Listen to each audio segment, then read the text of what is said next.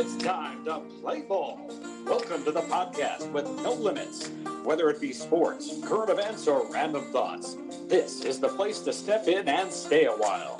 Your host is a proud alumnus of Rio Hondo Prep, a former minor league baseball umpire, and a man with strong opinions. Welcome to the Get Home Safe podcast and your host, Matt Hersema. Hey guys, and welcome to another episode of Get Home Safe. We have a guest today. It is a Friday episode. And so as you guys are aware, I'm going right into the episodes, the interviews, if you will, with the guest that we have coming on. And today we are going to be joined by Douglas Kirk. He's a musician in the Bakersfield area, actually played in a band with my girlfriend, Valerie Burns, a few years ago. He plays the bass, but he also has a great history of playing different instruments. And we're going to talk about his musical journey today. So we're going to bring him on the program right now. This is all new video for us in doing these things. So let's see, we're trying something new. We got him in the waiting room. Let's bring him on right now. And there we are. Douglas Kirk, welcome to the Get Home Safe podcast. Thank you for having me, Matt. Outstanding, Doug. I got to ask you, you're a musician. You like to get out. You like to perform, and not just that, but practice. I mean, this past year, I would say, has had to have been tough for all musicians out there. You're a member of the Angry Bryans band up there in Bakersfield. And just tell me what the last year has been like for you individually with this whole lockdown and everything. Well, aside from all the changes in routine that everybody's experienced in common, just how it's affected my musical activities.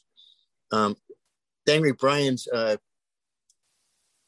mostly works as we mostly do like a outdoor festival kind of show circuit, larger venues and larger events. And so the last year we've had no bookings at all. And in fact, when we were booked last year to play in Las Vegas for St. Patty's Day, which we've done for years now. Mm-hmm. And also the Irish Festival in Henderson, right there next to Vegas, the weekend preceding St. Patty's Day. And unfortunately, as the timing turned out, the festival canceled while we were on our way there. Oh, wow. But we already had the rooms. We already had the rooms booked and everything. And so we said, "Oh well, we'll go hang out for a couple days and enjoy the weekend, and then do the performances on Monday and Tuesday night on Fremont Street." And then we started to hear, mainly on our news feed and stuff, little whisperings of what was going on. Do you remember the whole bizarre toilet paper shortage thing and all that? Yeah. And I'm sort of, it was like from another world. I'm looking at these images and then anyway. But to keep it brief, Fremont Street got shut down on Sunday, the day before we were supposed to perform. So basically we were told sorry, shows are canceled. So do whatever you want, go home. So that was that was just disappointing to say the least. And so that was sort of like the introduction to the following year. Yeah, no kidding. I mean, I met you, Douglas, through my girlfriend Valerie Burns played in the band with you, the Angry Bryans, for a short time, and it was fun for me to tag along and just watch you guys and hang out with you guys and learn what went into musicians performing and everything. You guys were very talented. It was fun for me to go to Vegas and watch you guys and just be like, okay, hey, I'm with the band. This is cool. This is a new experience for me. But yeah, you guys traveled all over festivals. She went to Alaska with you guys, and I think you guys performed in Iowa. You guys performed all over. Well-known band. Yeah. I got to ask, Valerie's no longer with the band anymore, but how did you and the Angry Bryans come together, since that's a band you've been in for quite some time now? The drummer, Walter Baldwin, and I were in a band that that you could probably describe as like adult alternative. And we were working together in that band, with other people for about 3 years or so, starting in 2003. And our guitarist, being a younger man, made the decision that you couldn't criticize to serve his country.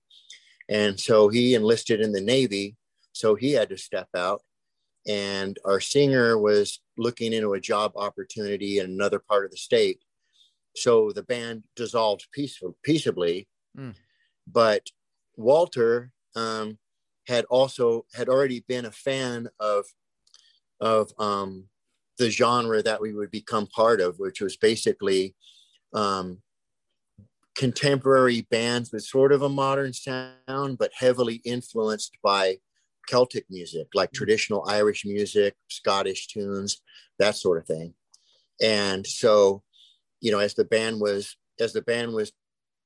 dissolving, Walter suggested, "Hey, I like these kind of bands. I'd like to try a project like that."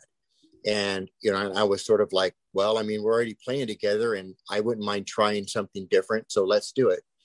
And he played in a traditional pipe and drum band, where it's just like 30 pipers and a guy on a big drum, and then maybe a dozen guys on the Highland snare, which is an instrument that looks like a tom drum, like it's like a foot deep, but it's has such a tight snare sound. It sounds like you're rapping on a table, and they'd march and play, and it's a beautiful sound. Well, he recruited one of the bagpipers and said, we'd like to try this. So when we first got together in the studio that we already had, it was just, myself on bass, Walter on drums, and a bagpipe player named Robbie Burns, coincidentally with that. Oh, wow. No relation.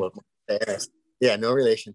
And anyway, really interesting guy, born in Ireland, raised in England, and had served in the English Army in their bagpiping troupe. And so they'd actually done ceremonies, performed for the Queen and all that, which, you might get to listen to this, and I got a rib about it. He'd never let anybody forget that. but no, he was a very, very experienced player, but our sound definitely evolved over the years, because if you'd heard us back then, we sounded like, we didn't have any vocals, and it was basically like, and I probably related this story to Valerie too. Robbie would just blaze away at these jigs and reels, and I would just listen in there for sort of implied chords, even though the drones are always in that B flat, but I would listen to the melody and find other chords behind it. And Walt would just blaze away like almost like a punk beat. And so that's all it was just like, it was like the bass player, what was his name? Paul Dirtz or something like that. And then Trey Cool, from the drummer from Green Day, kicking out Billy Armstrong and just getting a bagpipe player. What's funny with music is that so much of it, if you really think about it, is about just experimentation. Let's start making sounds. Okay, let's blend this. Let's do that. Right. And that's what's so great about the art of music, really. And you guys sound like you didn't have a very detailed plan, but you kind of had an idea, and it blended together eventually. And you guys became the Angry Bryans. Now, for those of you who started out as 1916. Okay. So take me through that. Yeah. Take me through that. Why the original name, and then why later the Angry Bryans? Well, like we started this was starting in around like 2006, and we decided, right off the bat, we were like, we played at the fair, sort of opening for another band. And so we did like 3 or 4 songs like this at the Kern County Fair. So we got away with it because it was just kind of bizarre enough for people to clap when we were done. And, but we were like, obviously this isn't all we're going to do. So we decided, well, we need to get the guitar in there, need to get somebody that could sing, better than me. And so we got Richard Cheney on board, and originally to play guitar, but then he heard a pipe tune that he really liked, and he looked up the words for it that originally had words for it too. And so we started just playing it, and he started singing it, and the other three of us looked at each other like, this is awesome. We don't have to look for a singer. We got both in one guy. And so, but it started evolving pretty quick as we figured, like, well, we can't do like I said, just the sort of punk 3-piece thing. And as we all started adding our own musical sensibilities and experience into it, it became this like sort of Frankenstein thing that wasn't really traditional, but definitely had all that influence in it. And the name came from Walter threw it out there because, and if he listens to it, he's gonna give me the stink eye for this because I teased him about it. We were very, in a way, here we were like sort of Scottish. We're basing the songs around Highland pipe, melodies, traditional melodies for the most part at first. And wearing kilts, we decided, we're going to sport the tartan like, Robbie and Walt did in their troupe. And, but Walt was always a fan of the Irish punk bands and stuff like that too. And so he liked the reference to 1916 because that was the year of the Easter Uprising in Dublin. Okay. Yeah. I like it. And I liked it. And I liked it because it was vague. Mm-hmm. I mean, sometimes people like choose a name that they mean to be very evocative of a mood. But to me, sometimes it's like assuming that all your stuff's, I mean, it's like you're going, I think we should call ourselves Annihilator, you know what I mean? or Death Clock or whatever, I liked the 1916 because I knew people would be curious about it. What does that mean? Yeah.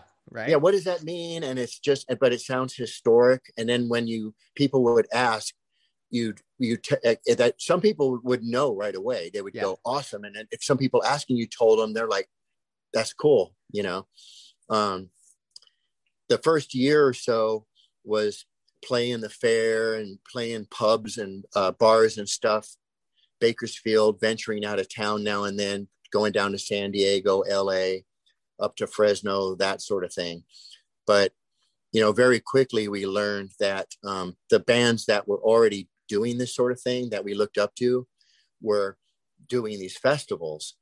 And that's one thing that was a pleasant surprise for me and gave me a whole different experience as far as performing in public than I'd had before, was that this was a genre that had an audience that attended events.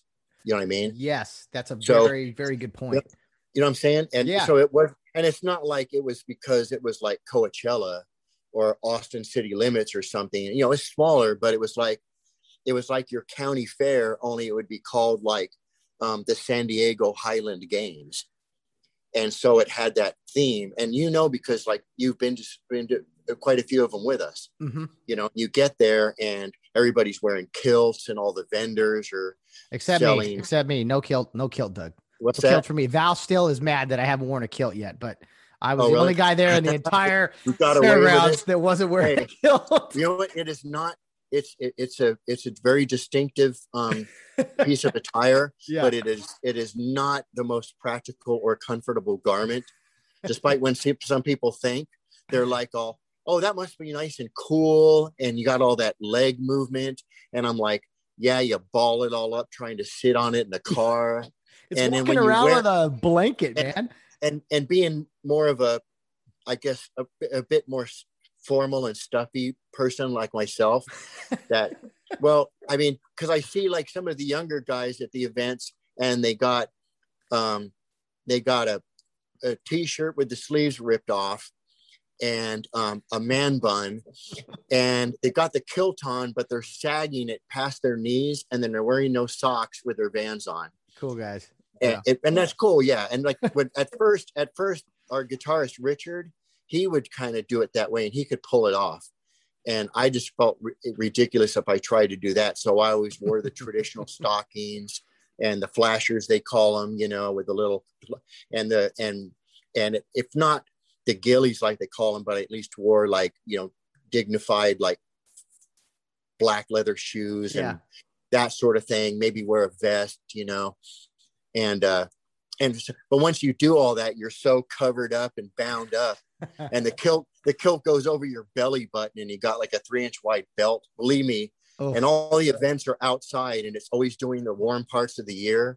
So you get back to the room and you're just dank and damp all over. And it would be like a ritual. Me and Rich used to like room together all the time. And you get back to the room and you just like strip down to your boxers, you know, scratch your legs and you're just like, oh, let it breathe. Let it breathe. Let it breathe. You know? Now, of course, as you probably heard, like a lot of the guys, like to go they think the traditional way to wear one is with no undergarments. No chance.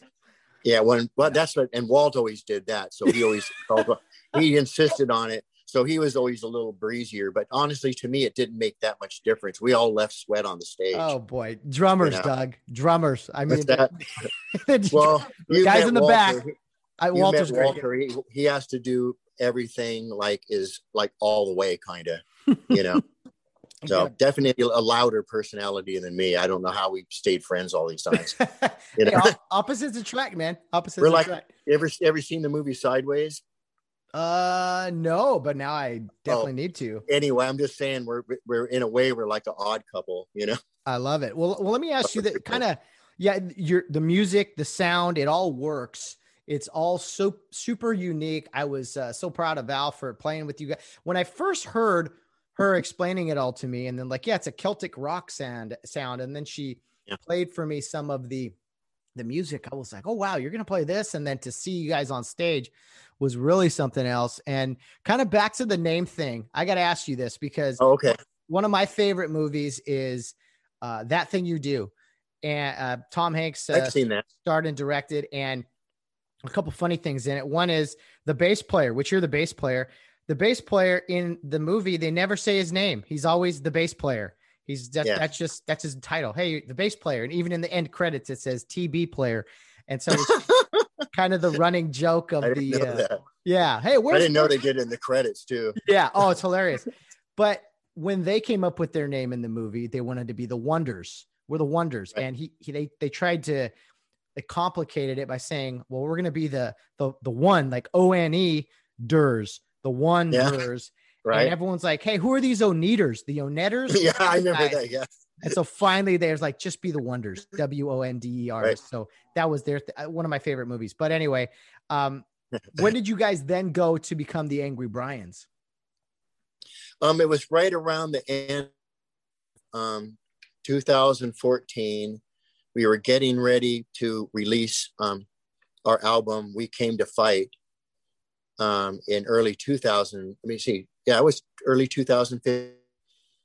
But for at least a year and a half coming up to that, we started, as we spread out, as we started to go venture further east and get a little bit of a reputation in that genre. Mm-hmm. We kept bumping into a band called 1916. Really? that was based out of Rochester, New York. Oh man. And they were pretty good. They were different than us. They were more of like what Walt would call like an Irish punk band. Didn't have a bagpipe player. I think there was like drums, bass, 2 guitars, and I think sometimes they would have like somebody pop in on a whistle or fiddle. And I thought they were pretty good. But their sound wasn't that much like ours.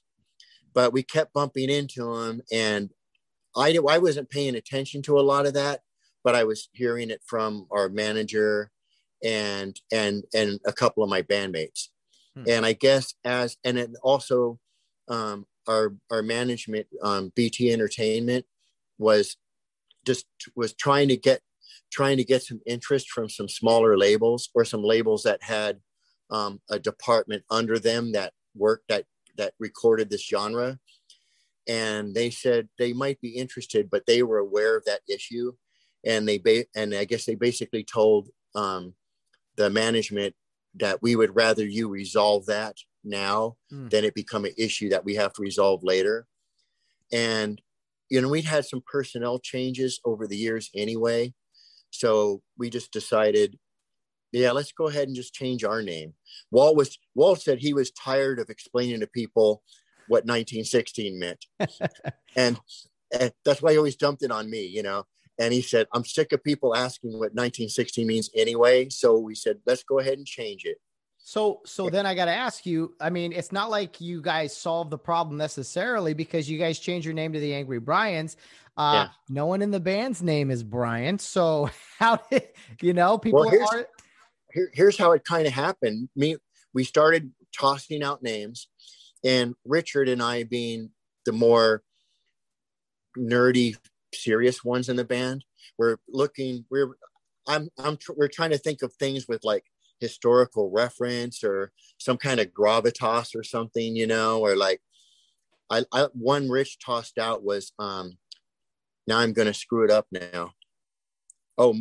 Morrigan, because I guess in Celtic legend there was a goddess of battle or something like that called Morrigan, and some of the other people in the band thought it sounds like Morrissey.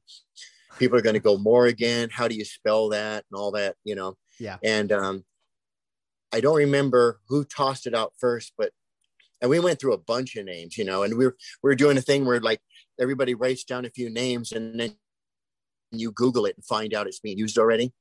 And but somebody tossed out the Angry Bryans, and originally what they said they meant was because our manager's name, and by this time he was touring around with us, and you've met him, Brian Tower, and everybody said, the Angry Bryans, because there's Brian and he's always freaking angry. And at first, like, me and Richard were just like, it sounds goofy, like I don't really like it, but it wound up getting on a short list of 3, and we said, okay, let's give these names to Brian and the man and the label guy he's talking to, and let them decide. And so that's how he wound up with it. And actually, one thing that helped it grow on me, that made me maybe accept it a little bit more, was they pointed out there were other bands in our genre that were doing that sort of like adjective name kind of thing, like the sort of like Flogging Molly, Black Eyed Dempsey's, Dropkick Murphys. So they said, so the Angry Bryans, it kind of fits that. So yeah, it's a good name. And honestly, just like any band name, I mean, I remember even when I was a kid, I thought, like, really, the Beatles? for the scope and the depth of their music and all that, they could have gotten away with anything really pretentious if they wanted to. But like the Beatles, and now you can't even imagine another name for the band. After a year or two, I was like, I can't imagine being called something else, Oh yeah. No, and then again, Val's not with the band anymore, but a lot of the consistencies have stayed. You talked about the kilts, the girls wear the mini kilts, Rich and of course Walt, or when Rich was a singer and the guitarist for the band, they're pretty out there and radical dudes. And I always appreciated your look, Doug, because you always had that, you always threw like some kind of hat on, which I always liked. You stood out a little bit, kind of quietly doing your thing, but also not just quietly. I mean, you were an integral part of it all, singing vocals. And I don't have a great music ear, but I can tell, when those necessary parts, such as the bass parts, do come in pretty clutch. So I always appreciated you as a standout member of the band. Your vocals, Doug, very underrated vocals as well. Well, I always knew that, and I've actually been working on them because I've been recording some stuff myself. So I took some vocal coaching from a teacher here in town, and it's helped a lot. I got comfortable with the backing vocal thing. So I never really worked on it that much. Mm-hmm. I just kind of knew that the level I was at, that I was acceptable as a backing vocalist, but I wasn't strong enough to really lead a band. So, so we always found somebody. It was too easy to find somebody way better. those and we only, and we're on our third person now. And unfortunately, like she's only really done like 2 gigs with us. Oh, really? Actually, or three really. Yeah, because that's right. Our introductory gig in Vegas 2 years ago, and then a small event down in Ventura, and then a festival in Moab, Utah, mm-hmm. in November of 19. And then we were gearing up for like, okay, we're going to hit 20 and hit the ground running in Vegas. And I already told you that story. So we haven't performed since. So in a way, she's been with us a little over a year, but we've hardly performed that much. We did do some recordings and did 3 songs that we put online, and she's on those and sounds great. Let me ask you this, because I don't have a ton of music experience, but this always baffles me with musicians and singers. I don't care if it's the guitar, if it's the piano, if it's the drums. I cannot comprehend how people play an instrument and sing at the same time. I can't wrap my head around it. I think playing is hard enough, singing is hard enough. To do those 2 things at the same time, even if it's just background vocals. I mean, am I crazy, or is that kind of a real challenging aspect of music?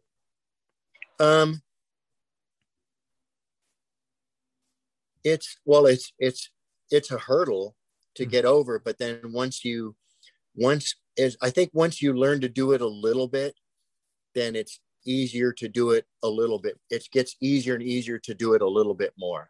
Okay. And so, you're kind of handicapped because you can't play and sing at the same time, even if you're a great singer. Yeah. All I hear play is the trumpet. You have to do like the kind of blues thing, you'd have to do some like licks on the trumpet and then belt out some lines, and then, even if the trumpet's down, you're out of breath. I don't know if ska guys do that or not, because the trumpet isn't playing the whole song. But yeah, right. I'm just like, my lips are swollen and I'm done for my little trumpet experience. Well, let me ask you, Doug, let's go back to kind of your childhood and kind of your introduction to music. First of all, where did you grow up? Were you always a Californian? No, I was born in Quantico, Virginia. Wow. At the naval base there. Both of my parents were in the service. Oh, okay. So, but we didn't live there. I was just born there, I guess, because it was the closest hospital. And then my dad went to Vietnam, and he was in the Marine Corps. He wasn't drafted. He was already enlisted. So, let's see, 39, 49. So, sorry, I was just pausing to hazard a guess. I think he enlisted around like 57 or so. Okay.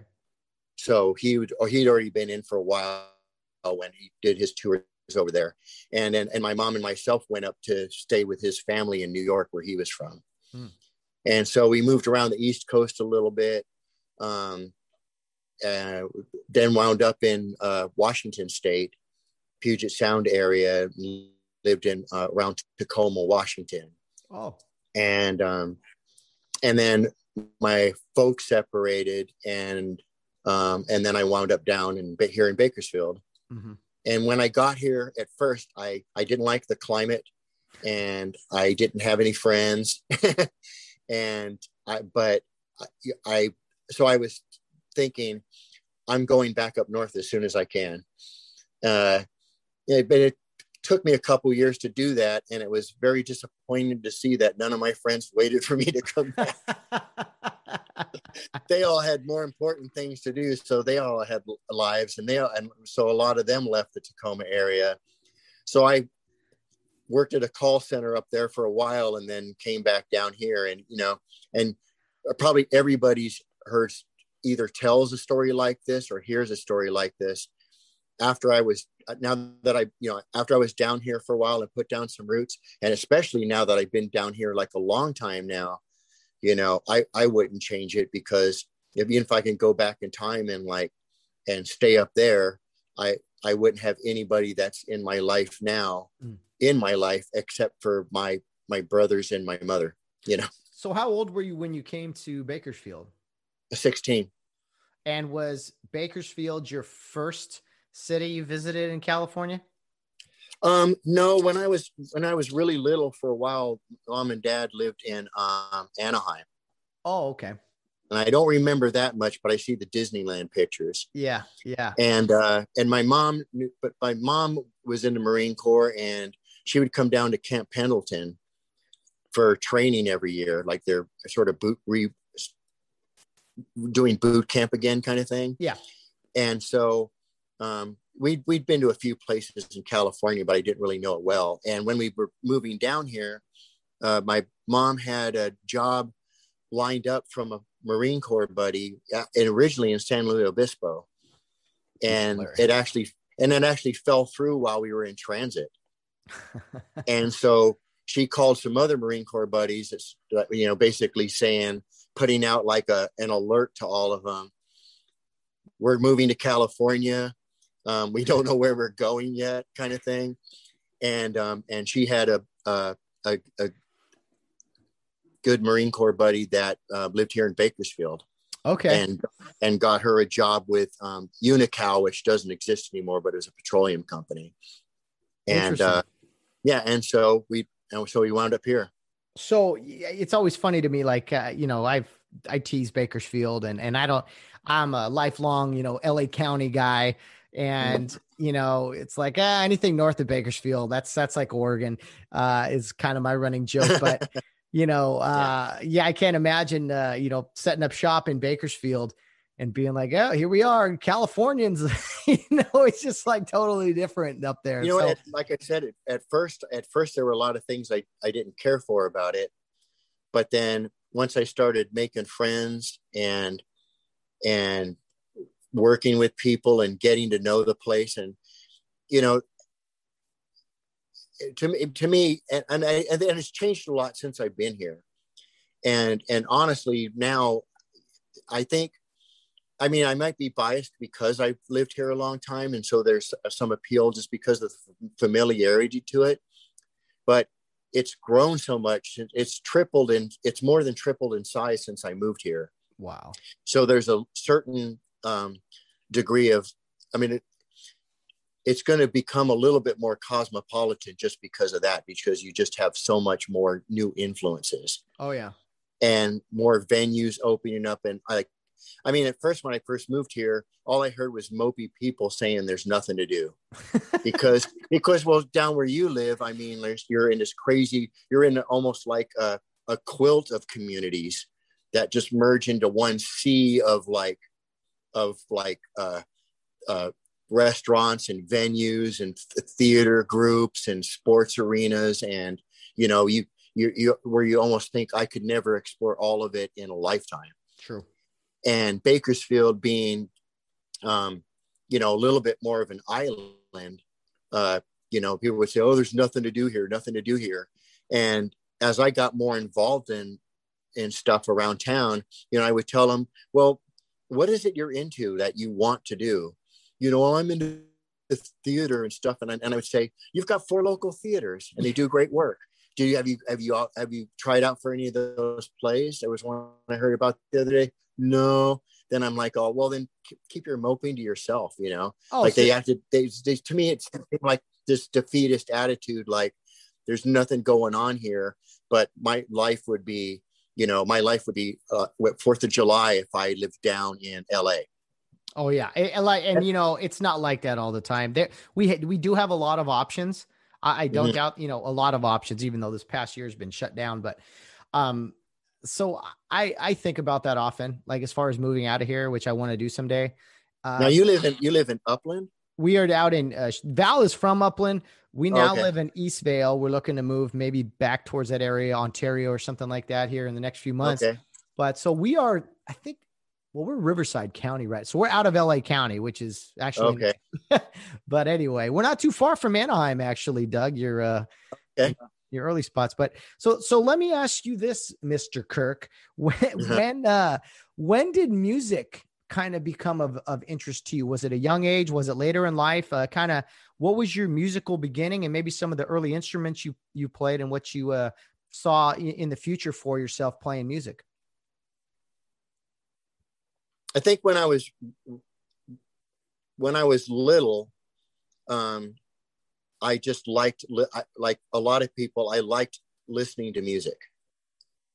And everybody, I think everybody likes listening to music, but I mean, I would just immerse myself in it and think about all the parts going on in it and why it sounds the way it does all together. My dad played guitar, and he played like some folk kind of stuff, like almost a sort of Pete Seeger kind of stuff.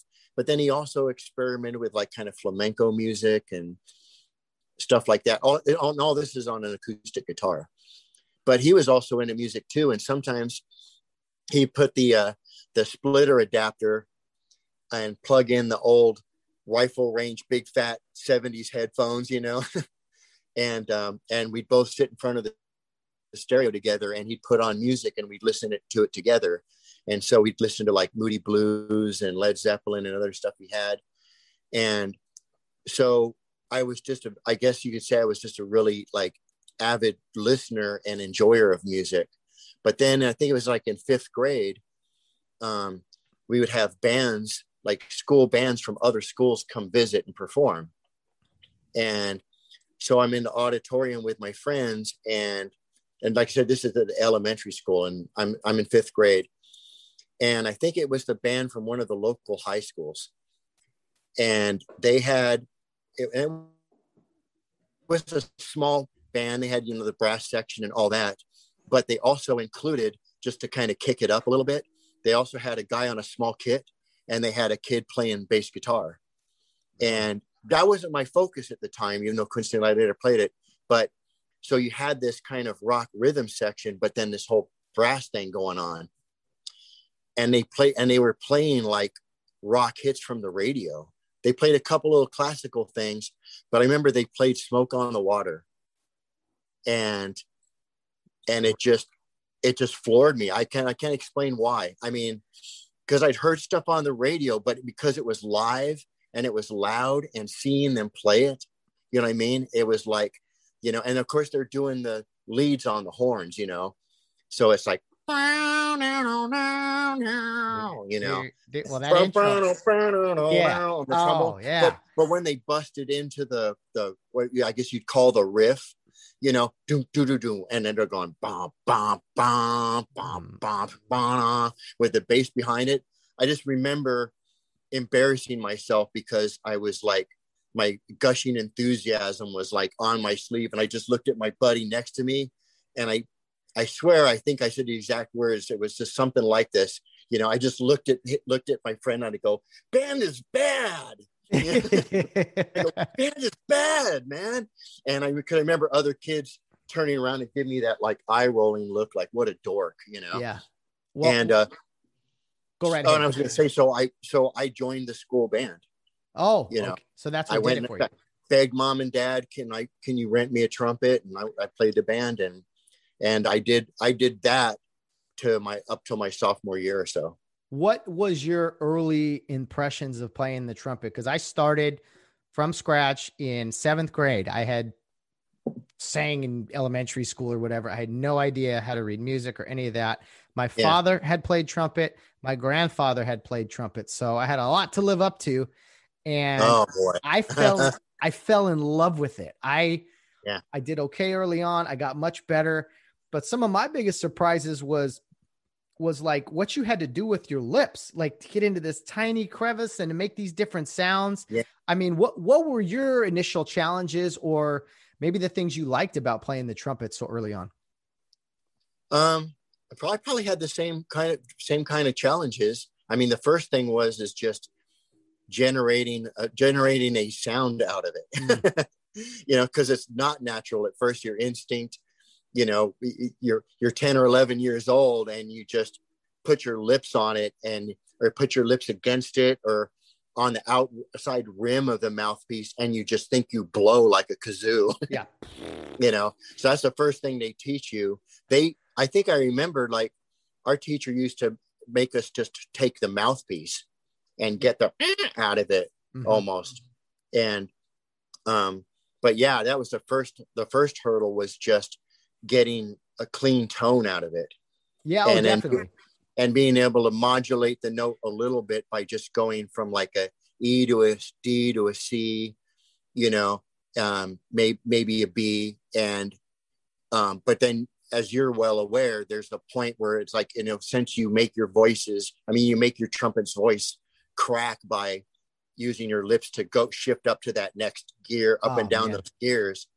And for those and for the folks in the audience that haven't played an instrument with a mouthpiece, that's why when you hear like a piece like Taps, or what's the what's the one that's sort of like is it Reverie? Reveille. Okay. Yeah, folks, when you hear the Taps and the Reveille, and it's on a bugle and it doesn't have any keys, so all those notes are just by the lips modulating the pitch shifts up and down on the mouthpiece, which you can do on a trumpet. It's the same fingering, either open or one finger or the other finger. You can pick a key and when you can do that, when you're a beginning trumpet player and you can do that, you're so pleased with yourself. Like, that's so when you feel, you know what I mean? Because you're like, I got the lip thing down now. Yeah, exactly. And just the different tones and everything. What I love about the trumpet, and I miss playing, I wish I could play more. And, I got to play for a lot of different things, but what I love about the trumpet is the sound. It can be a marching band sound. It could be in rock music. It's probably really good sounding in jazz. A muted trumpet is one of the sweetest sounds you'll hear. Oh yeah. It's in orchestras. It's in church music. It's in all this wide variety of music. And you could say that about any instrument, but I truly believe the trumpet really does shine in all the various genres of music. So that's why I've always loved it. That's a very good point. And that's why it's sort of like when a lot of people think of a brass instrument, it's the one they think of. Yeah. Oh yeah. Because it has so many it's like a human voice in a way. Mm-hmm. You know what I mean? You can sound like Billie Eilish. You can sound like Johnny Cash. You can sound like Michael Stipe, and like you said, with the trumpet and trumpeters have, there's players like Lester Young and Miles Davis that had a distinctive, like what some players called kind of a puckered sound. You can, and people, and this isn't my insight, even though I enjoy trumpet playing, and I also enjoy jazz music, even though I don't play it a lot on the bass. But I'm a big Miles Davis fan. Good music. And look at all the different tones he gets. And then, of course, he played the flugelhorn too sometimes. But yeah, like trumpet players develop their own distinctive tone that people recognize. And the instrument itself is an inanimate object. Except for the valves, you know what I'm saying? But they're generally the same material, the same length of the tubing, the mouthpieces are the same. You can hand it around to different people and they play it, but then you hand it to a certain person, and all of a sudden this different sound comes out. Yeah. And anytime I hear Louis Armstrong, I'm just like, oh, I need a moment. Let me just wait. But for me, this is another thing. I talked about singing and playing. This is another thing that baffles me. Now, being a trumpet guy, there's 3 valves. All right. Yeah. And there's only a certain combination you can have, 2 down, I think 2 and 3, 1, 2, I don't understand. I see clarinets or saxophones or guitarists with the multiple combinations. I can only use 3 fingers, man. That's all I got. Right. I can't do all these 2-hand stuff. I think I can relate to what you're saying. because I've experimented with some other instruments, and at least with and I play guitar too, so like I play more than one string and move around. But at least with a guitar, you can look at it, and when you glance down at the neck, there's a certain like visual logic to it, because it's I don't want to use the word linear, that might be misleading, but you look at a single string, and as you move up, as you move towards the bridge from the nut on the string, as you go up each fret, you're incrementally going up in pitch. So you can see that, like, that makes sense. You could play a simple tune on one string, and go da. Well, like, you guys can't see me, but you know what I mean? You can go da da da da da da da da da, Yeah. And you can kind of see it. And then you catch on that the reason there's multiple strings is so that you got more range, because as you get to a certain fret, then it's like the string above it or below it, I mean, can take over at that point. Mm-hmm. And, but what I was going to say, the reason I can relate to what you're saying is I've picked up a few other instruments and my daughter played flute for a while, and then she grew tired of it and decided that she maybe might want to play the fiddle instead. And she goes, "I'm sorry, that you rented the flute." And I said, "That's okay." Because I love this. I love the voice of the flute and music. So I said, I told my daughter, I said, "No, that's okay. I'm going to keep renting it for a while because I think I want to learn to play it." And so I rented it for like about another month because all of a sudden I had the whole embouchure problem again, because it's different. You have the little like slot in the little curve thing and you blow over it. And it was so frustrating that was so hard for me to get a note out of it without moving it. And then I'm looking at all those valves, it looks like a shrunken sideways saxophone, and it doesn't have any logic to it. And I'm like, at that point, I was probably about like 35 or 36. And I was just like, I was like the old dog learning a new trick. It's like, I'll just use the instruments I know how to play. Yeah. I'm not going to learn how to play this stupid thing. I'll just find somebody else to play it with me, Well, don't get me started. Don't get me started on the bagpipes, Doug. They got fingers. Yeah. They're blowing. They're doing this thing with the bag. They're doing 4 things at once. I'm like, and they're holding it. I'm like, I don't know how you guys do that. Bagpipers, you're a special breed. I'm surprised that. Have you ever? I'm surprised Valerie hasn't tried to show you how to play. Yeah, it's probably not a good idea.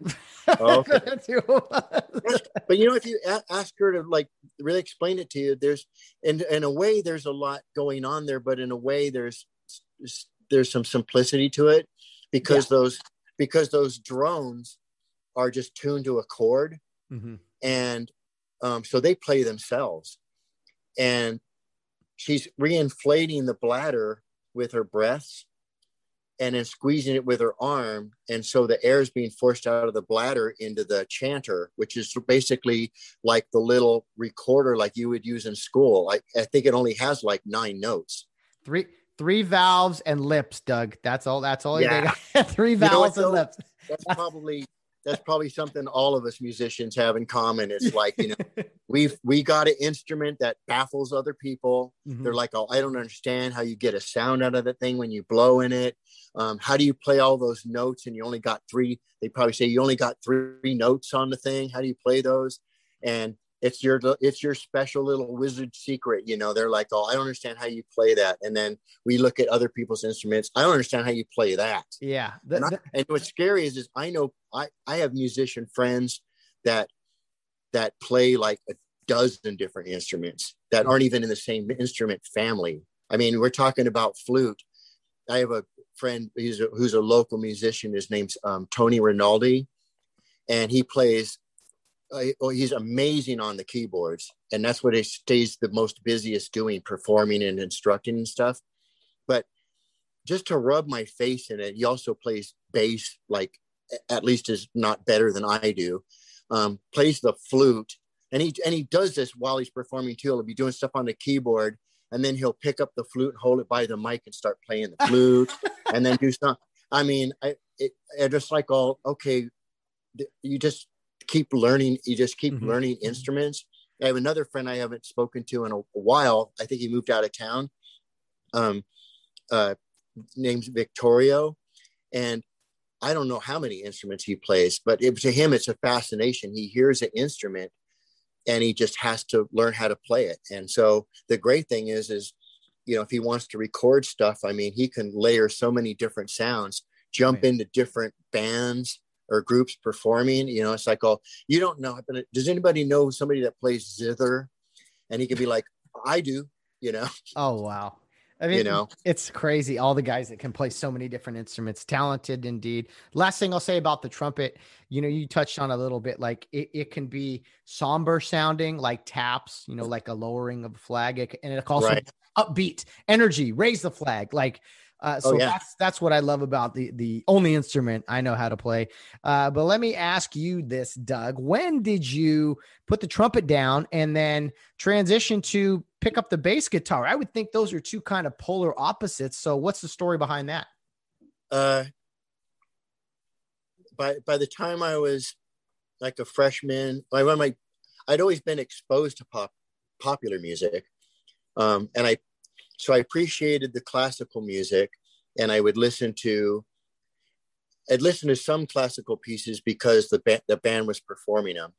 But the school band was also, because this is the late 70s, the school band is also performing pop hits as a band. So we're doing Chicago tunes, Saturday in the Park, that sort of thing. And I'm listening to that stuff on the radio, mostly AM radio. My dad was more into like prog rock and FM radio kind of stuff. So me and him would listen to that, and he would kind of show that kind of stuff to me. And so it wasn't a sudden jump, but it was just like exploring, like becoming aware of this other world that gave me different feelings. Like, I remember I had like John Williams music because I would like, I had a cassette that had the Star Wars soundtrack on it. He's the best. I love John Williams. And I would listen to it and try and sometimes play along with parts of it on the trumpet. But then I would listen to this other music and not hearing horns in it. And I was excited about the way it made me feel. And then my dad was already playing guitar. So I would pick up his guitar and he would show me a few chords, but when he wasn't around, I would play along with pop songs that I would like, and I would hear the bass line in it and play along with the bass line. Of course, it sounds funny, because it's an octave higher on the guitar. Doesn't have the same impact, but at the time, I mean, I'm just a kid. I was just excited that I was following along with the song, and I was playing a lot of like, kind of R&B kind of pop stuff.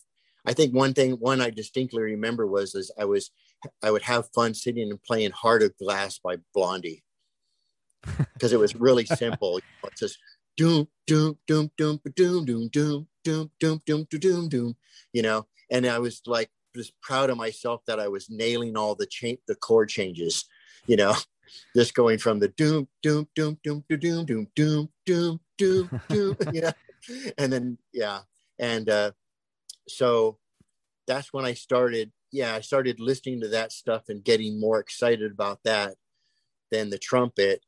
When my folks separated and we moved, I didn't join the school band. And instead I went to a pawn shop and got a bass guitar. And I plugged it into the old component stereo that my dad let me have back when you had like this big amplifier, and then you would put the tuner and the turntable on top of it and stack them and plug them in together.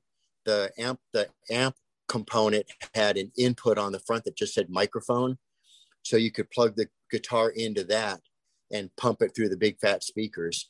So that was exciting for me. The first time I had a real bass guitar and plugged it into something that could actually crank out some bass and played along with the song. I was hooked. Wow. So after that, and I always still strummed on guitar a little bit and got a little better at it. And I play it pretty good now, but I'm definitely, with, at the risk of sounding immodest, I think I've become a really proficient rhythm player, and probably just because, you know, bass is a rhythm instrument. So, and I think rhythmically, and I like rhythmically complicated music.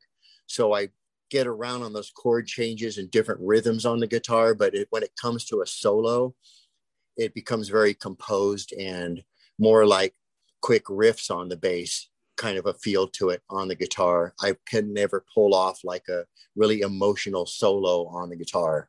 I haven't really learned that language yet. But yeah, once I started playing like a real bass and playing along with, you know, the way I basically learned was I would just put a cassette of something I liked in the boombox and turn it up, and then turn my dad's amp up next to it and just play along with the song.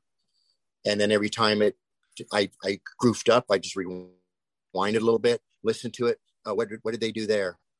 Oh, okay, we went up there and back. Okay, and then find it on the bass, and then start the song over until I work my way through it.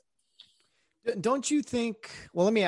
Do you think that with, you know, the bass kind of being in the background, the rhythmic sound, harmony at times, you know, do you think that maybe because of that, it's not the melody, the big shining, you know, sound, that maybe because of that, mistakes or hiccups can go unnoticed a little bit more to the untrained ear? I know you hear it, or, you know, other people hear it, but you know what I'm trying to say? Do you think that because it's kind of, wait, well, you know, people are, oh, well, that sounded weird, but not really put their finger on it?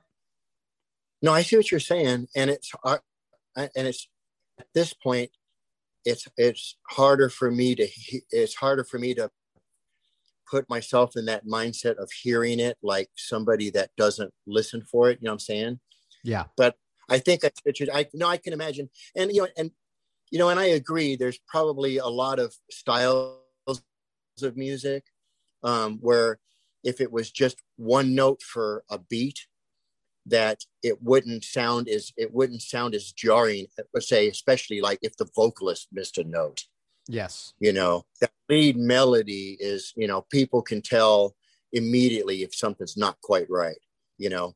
Whereas, yeah, on the bass and popular music, a lot of popular music, you could probably get away with a little hiccup there now and then. Of course, I mean, when I was learning to play, I gravitated towards music where the bass was really significant in the music. You know what I mean? So I was listening to, you know, Rush, the Police, the Beatles. You know, I mean, bands were like the bassists were like writing the music, and and the bass was a very distinctive part of the music. I mean, there's a lot of like a lot of songs by the Police, for example, where the guitar, Andy Summers' guitar, is very almost sort of like watercolory, and either providing a sort of rhythmic thing or like jazzy watercolor things going on. Like, think of that song "Walking on the Moon" by the so I'm saying it's like, oh yeah, it's almost like in that sense, he doesn't have to move around as fast. You know, when the world is running down, it's like almost like the bass riff is what's carrying it, driving the song. You know, and I'm not, don't get me wrong, I totally acknowledge that the bass is more of an ensemble instrument. There are bass players that have careers where they've turned the bass into either a solo instrument or a lead instrument. But I think for a lot of people, that's like an acquired taste, you know? Oh yeah. And, you know, my music teacher always told me, hey, the most important note is the last one of the song. And the second one is the first note. It's a first impression, last impression. You know, everything in the middle is okay. When I think of bass players, you mentioned some great bands there. I think Fleetwood Mac, Lindsey Buckingham, to me, is one of the just all timers. I don't know where you stand on that, but you know, because he could do some solo stuff. I think let's put it this way, Doug, maybe you probably agree with this. There's not enough solo bass, bass lines in music where they feature the bass artist for a good portion of the song. At least that's my opinion. No, there aren't a lot. And I think because of just the voice of the instrument being like, generally a custom tone that people are, it's low register, not always very bright sounding, because that can sound jarring to people. There's a lot of bassists that I like that prefer a more bright, trebly, growly sound, a more aggressive sound. But now, so you're talking about like John McVie, the bassist for Fleetwood Mac? Yes. Yeah. Yeah. And no, yeah. And now he's a good example of like, he's not flashy, but he's very solid groove and very precise. And when he does move around, it complements the song very nicely. But you're saying now, you've heard of like Les Claypool. Yes. Primus. He's created a distinctive style on the bass, and he has a unique voice, and then his band built that stuff around the bass. But it's not a playing style and a tone and everything that would work in every other kind of ensemble. It would just be too cluttery. You wouldn't hear most of it anyway. And but like I said, his band built around it. And I coincidentally enough, Les Claypool is a big Geddy Lee fan, so he loves Rush too. Oh, very cool. Yeah, I mixed up the John McVie and Lindsey Buckingham there. Sorry about that. So Lindsey Buckingham, I love too. Like his vocals and his guitar playing and his writing, Incredible stuff. Well, let's see here, Doug, as far as guitar playing and being involved in different bands, where are some of the best places you have traveled to perform? What are some of your favorite memories? It could be the venue. It could be the amount of people. It could be just a place you've never been to perform or something. I don't know, anything memorable. What are some of the best memories in performing in different locations that you've experienced? Wow. Well, you're onto something when you mention those different factors. Yeah. Like as far as like the venue, the audience, the size of it, because like I said, some of I think the ones that stick the most in my mind, well, aside from the ones that stick in my mind the most as the most disastrous ones. So we'll just like set those. We'll put those in a folder and set them over here for a second. We can hear those too. We can hear those too. That's fine. Oh yeah. Well, as a musician, I'm sure you've experienced a few disasters too. So, but no, I think the things that always stick out to me are when it was the first performance, that where one of those factors was something really different for the first time. I still remember the first time I performed outside of the school band, and the school bands used to tour around and play at other schools. So, I remember we had uniforms and we would go out of town, and, we'd go from Tacoma to like Renton or Steilacoom or Seattle or something and play for a school up there. And those were more like field trips, and they were fun. And when you're in a band and there's like 35 other people, you're seated, Yeah. I only did the marching thing a few times, but yeah, when you're seated in rows and there's 35 of you in uniform, and then there's an auditorium of people, that stage fright thing really doesn't come into it, except maybe a little bit of like, I don't want to screw up and like have my bandmates next to me or the director glare at me, But the first time I remember performing in a rock band setting was with a couple coworkers back in 91 at another coworker's party, and he had acres of land inherited from his mom up near Porterville in the middle of nowhere. So this was sort of like a bottom drawer Burning Man kind of thing, where it was just like he had a barn that was missing one wall. And that sort of became like the bandstand. And then the field was just full of people, and there were oil drums with fires going in them. So it was like a lot of people. And I'm part of this 3-piece, and we just been in our friend's garage writing stuff. And we're opening for a band. And I remember they were called Crisis. Oh, I kind of like that. Yeah. And they were, and to me at the time, because like I hadn't done this before, you know, I show up and I'm wearing like, I'm just wearing like a regular shirt, like I got on now, and a pair of jeans, you know, and these guys were like a little more like professional, at least like on a local level, at least like where they played around on a Southern California kind of level. So they're all looking, you know, very professional for the early 90s, you know, and they were a little bit behind the times in a way, because they weren't like proto grunge. They were more like full on like 80s leather kind of look.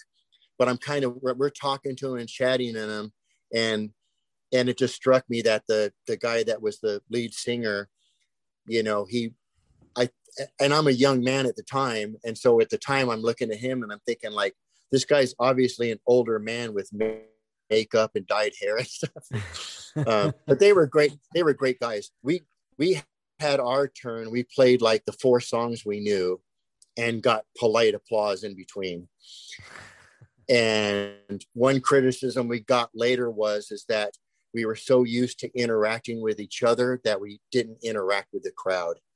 Ooh. So on a scale of 1 to 10, like a score of 1 to 10 for like stage presence, they would probably round it up to a 1. Like we were probably like at a 0.7 and they would give us a 1, sure. You know, because we were basically, somebody was saying like, we're like, can we join this jam session or something? It was like we were playing with each other, you know. So I avoided the stage fright thing by just like not hardly looking at the audience, you know. Yeah. Later as I started joining bands, like, you know, bigger bands with more experience, we played at I don't even remember, I don't think it's open anymore, a mid-sized venue here in Bakersfield. And I think it was called the Casablanca, and because it also was part of a hotel.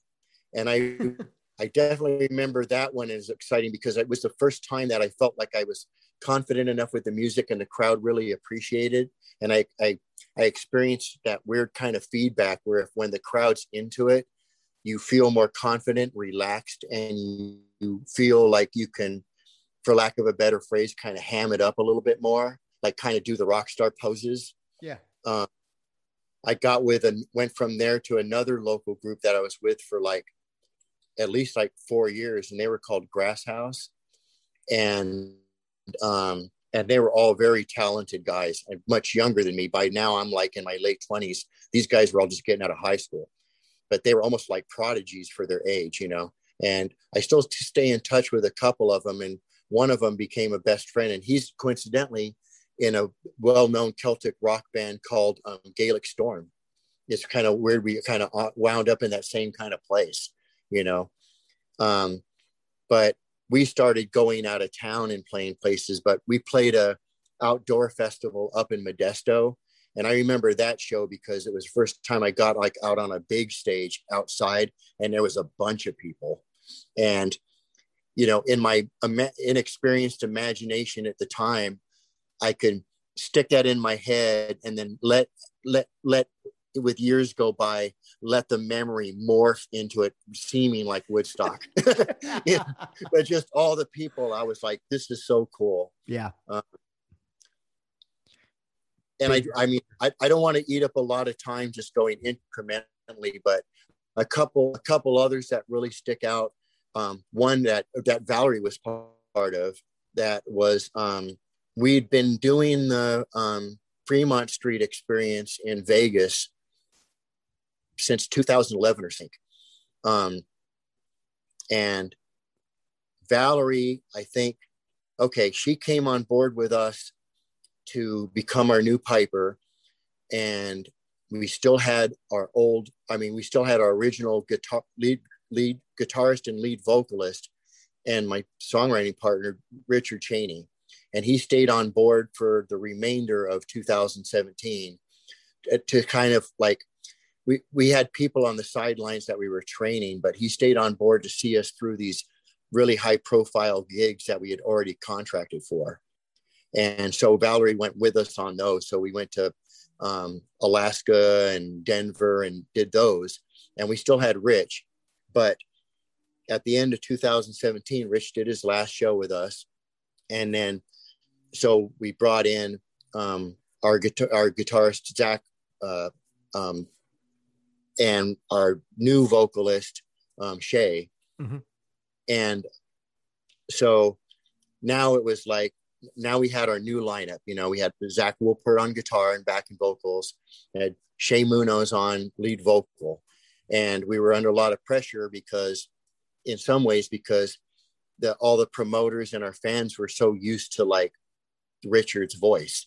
Yeah. And the challenge that I felt like that I had to overcome a couple times is, you know, the surviving core of the original band is myself and Walter, the bass player and the drummer. And I would tell my friends, I felt like this is like you're telling the promoter, yeah, you can get Aerosmith. And they're like, yeah. And they're like, yeah, but Joe Perry and Steven Tyler aren't in the band anymore, but they still got the original drummer and bass player. And they're like, oh, yeah, can we call you back? But I think because of that pressure, it lit the proverbial fire under our ass, you know, to we were like deadly serious about it. And we worked so hard and rehearsed so much and stepped up our stage game. Walt had a friend make us these light boxes where you step on the plexiglass and light comes out of it.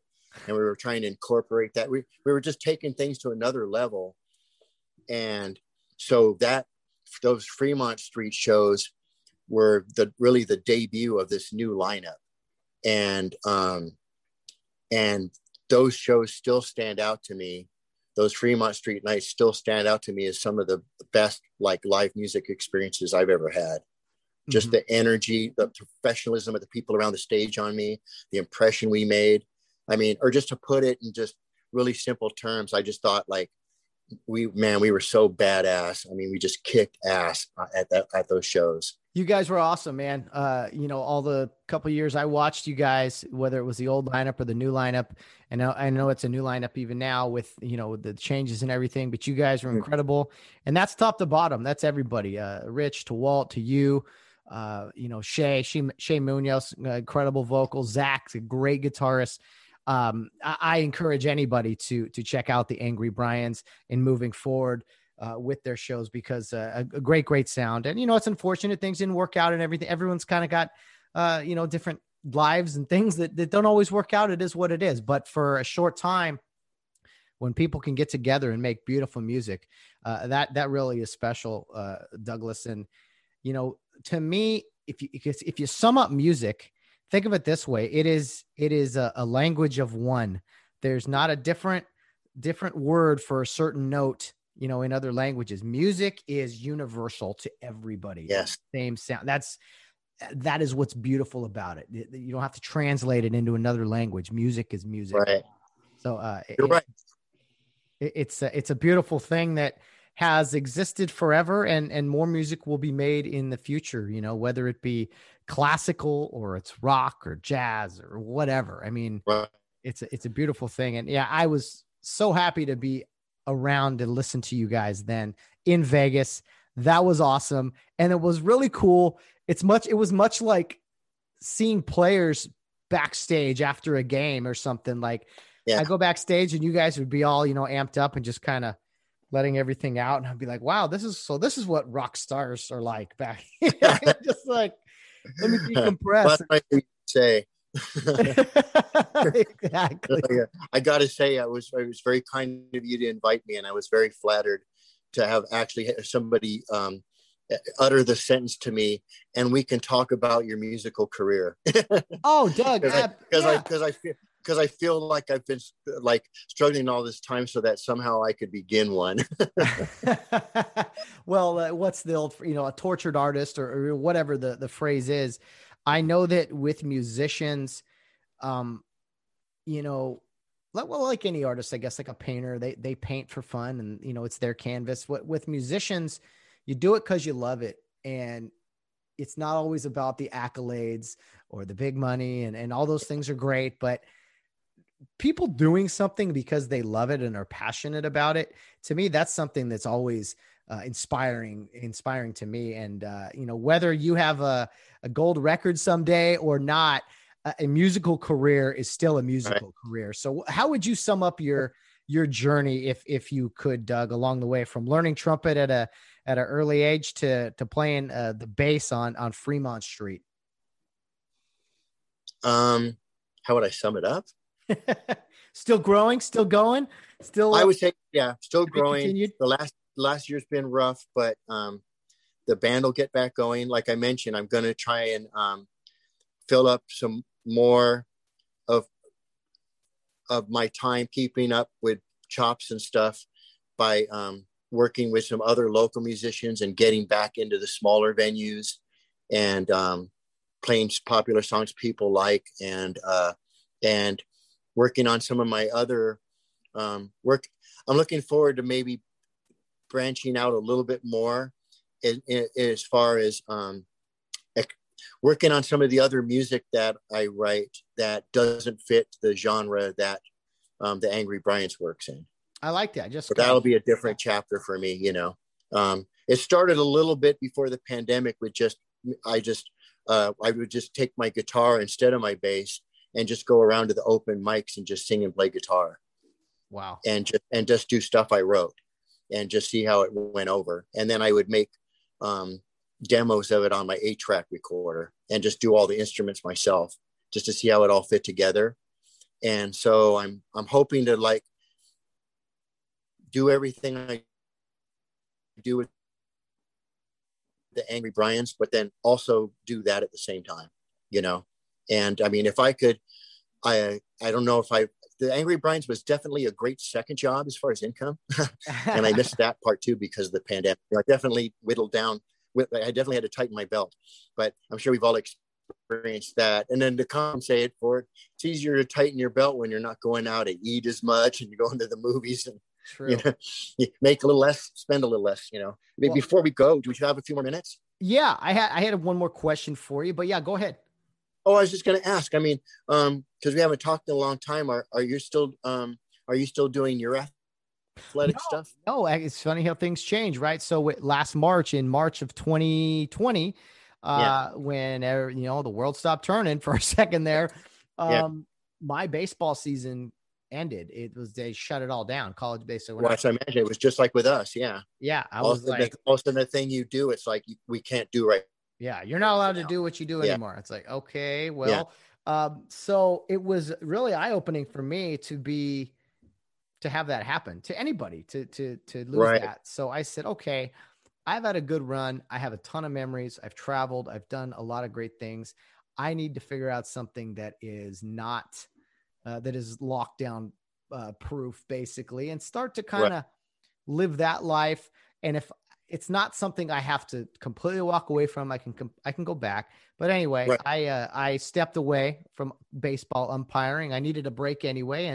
And now I'm a FedEx courier, Douglas. I drive FedEx trucks, and I honestly, I couldn't be happier. I found a piece. I've been able to do podcasts for my hobby, and I'm very much content right now. And it'll wind up blossoming into more than a hobby. Yeah, exactly. It's an addiction. You never know. I mean, this is probably the first one I've watched some, but this is probably the first one I've participated in. But I mean, I think you present very professionally, so I think you'll gain an audience. I appreciate that. I agree with you that it's nice to have the pandemic proof gig too, because that's what helped me, because my musicians always like to say day gig, like they like it's not what I really do, but I do it to make. But anyway, but seriously though, but my day gig, I work for a property management company doing maintenance, and most of my work I do by most military, so I don't have to get within like 50 feet of anybody all day. So when they did the lockdown, it meant that like I went to work and I worked, and then I stopped at the store and got stuff, and then I went home. Yeah. But other than that, it didn't affect my job at all. Well, so my more glamorous second job was basically got the guillotine. Yeah. But I still had the regular job to fall back on. So I feel blessed in that, because like unlike a lot of other people, I didn't have to scramble for, money for food and rent. Oh man, it was a dark time for a while. And, I think what is this, April 15th? This is about tax day. I know it's delayed and everything, but this time of year, you got to look at those pieces of paper and be like, okay, what brings in more money and pays for my life more?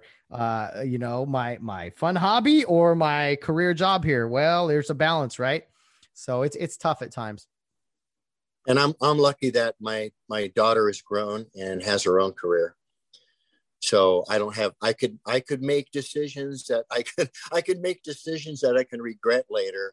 And I'm not dragging anybody else into the wilderness doing it at this point, Playing with house money, man. That's it's fun when people have the ability to do that, to try things. I had no idea what I was doing when I started this. I still don't.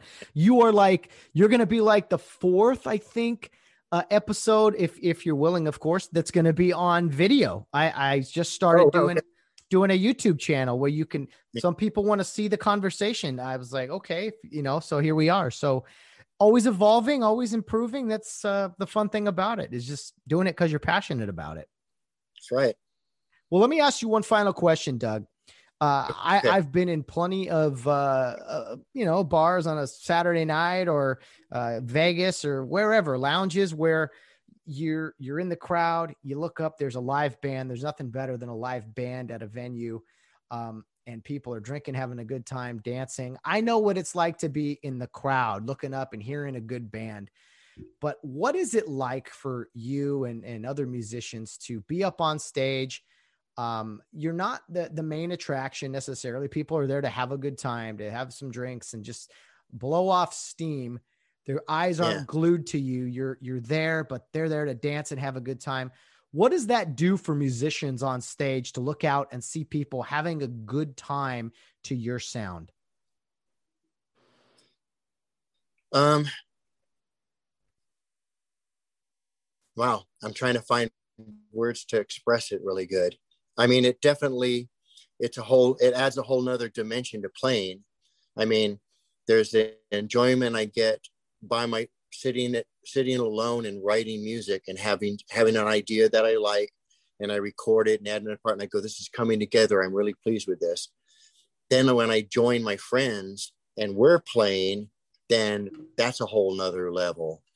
And then when we have an audience, and let's assume that it's an audience that's enjoying it a little bit, and like you said, depending on the venue and the audience, a lot of times you're like a jukebox with animatronic figures accompanying it, so it's sort of like, not the focus. But you know what though, I've noticed it even in a little venue, there's always a few people, even though you might look out and there's people talking over you, and you just see them in profile because they're yelling across the table at each other. And right when I get to that part of the song where I do like my favorite part, where I can actually pull off this sort of soft vocal, and right in the middle of that note at the end, I hear some dude laugh at a table and go, dude, that was sick.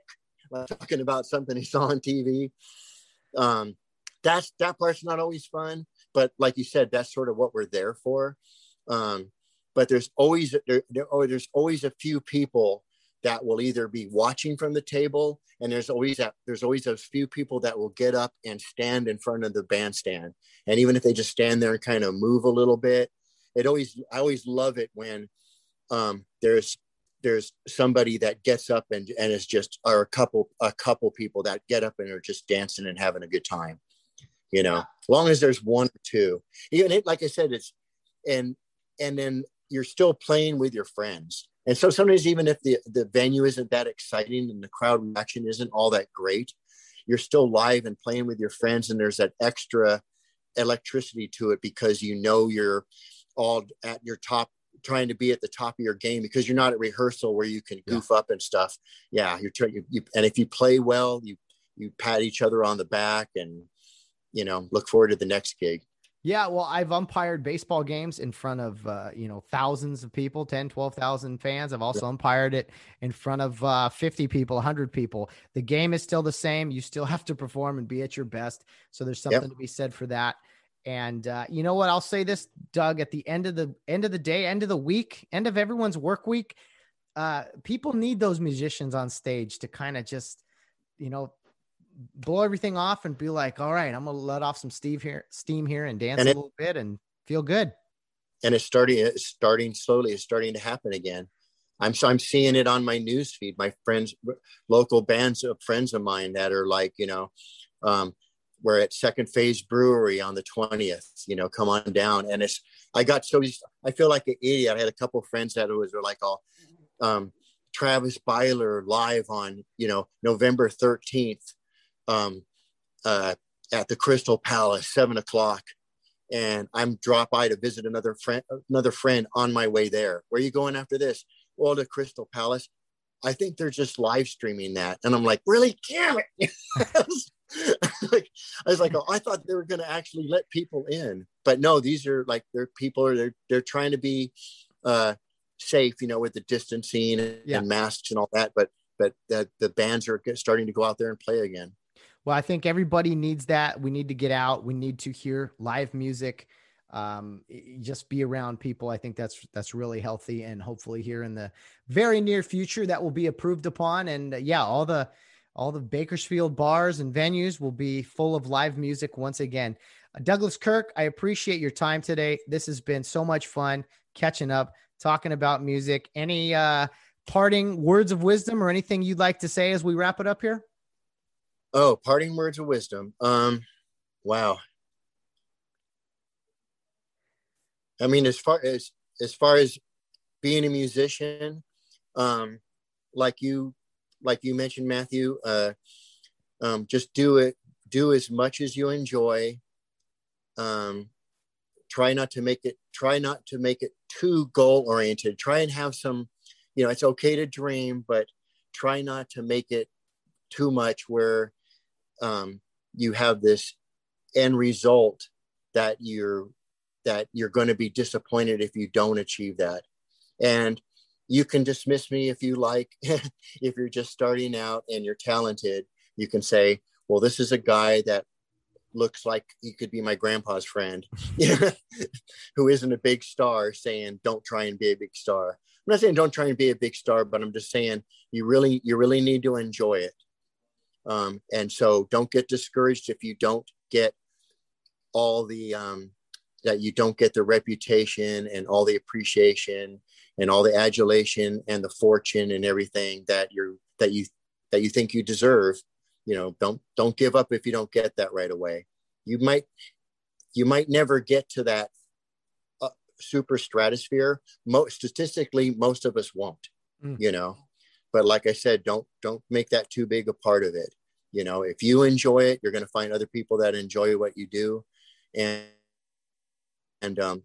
seriously, if you're already doing it, you're going to reflect on it eventually and realize that there's no giving it up anyway. Yeah. You got to have fun, and it's about the relationships along the way. I got to imagine too, right? The people. Oh yeah. I've been able to, I've met so many cool people and been able to travel places that were a direct result of me being involved in music and playing in bands.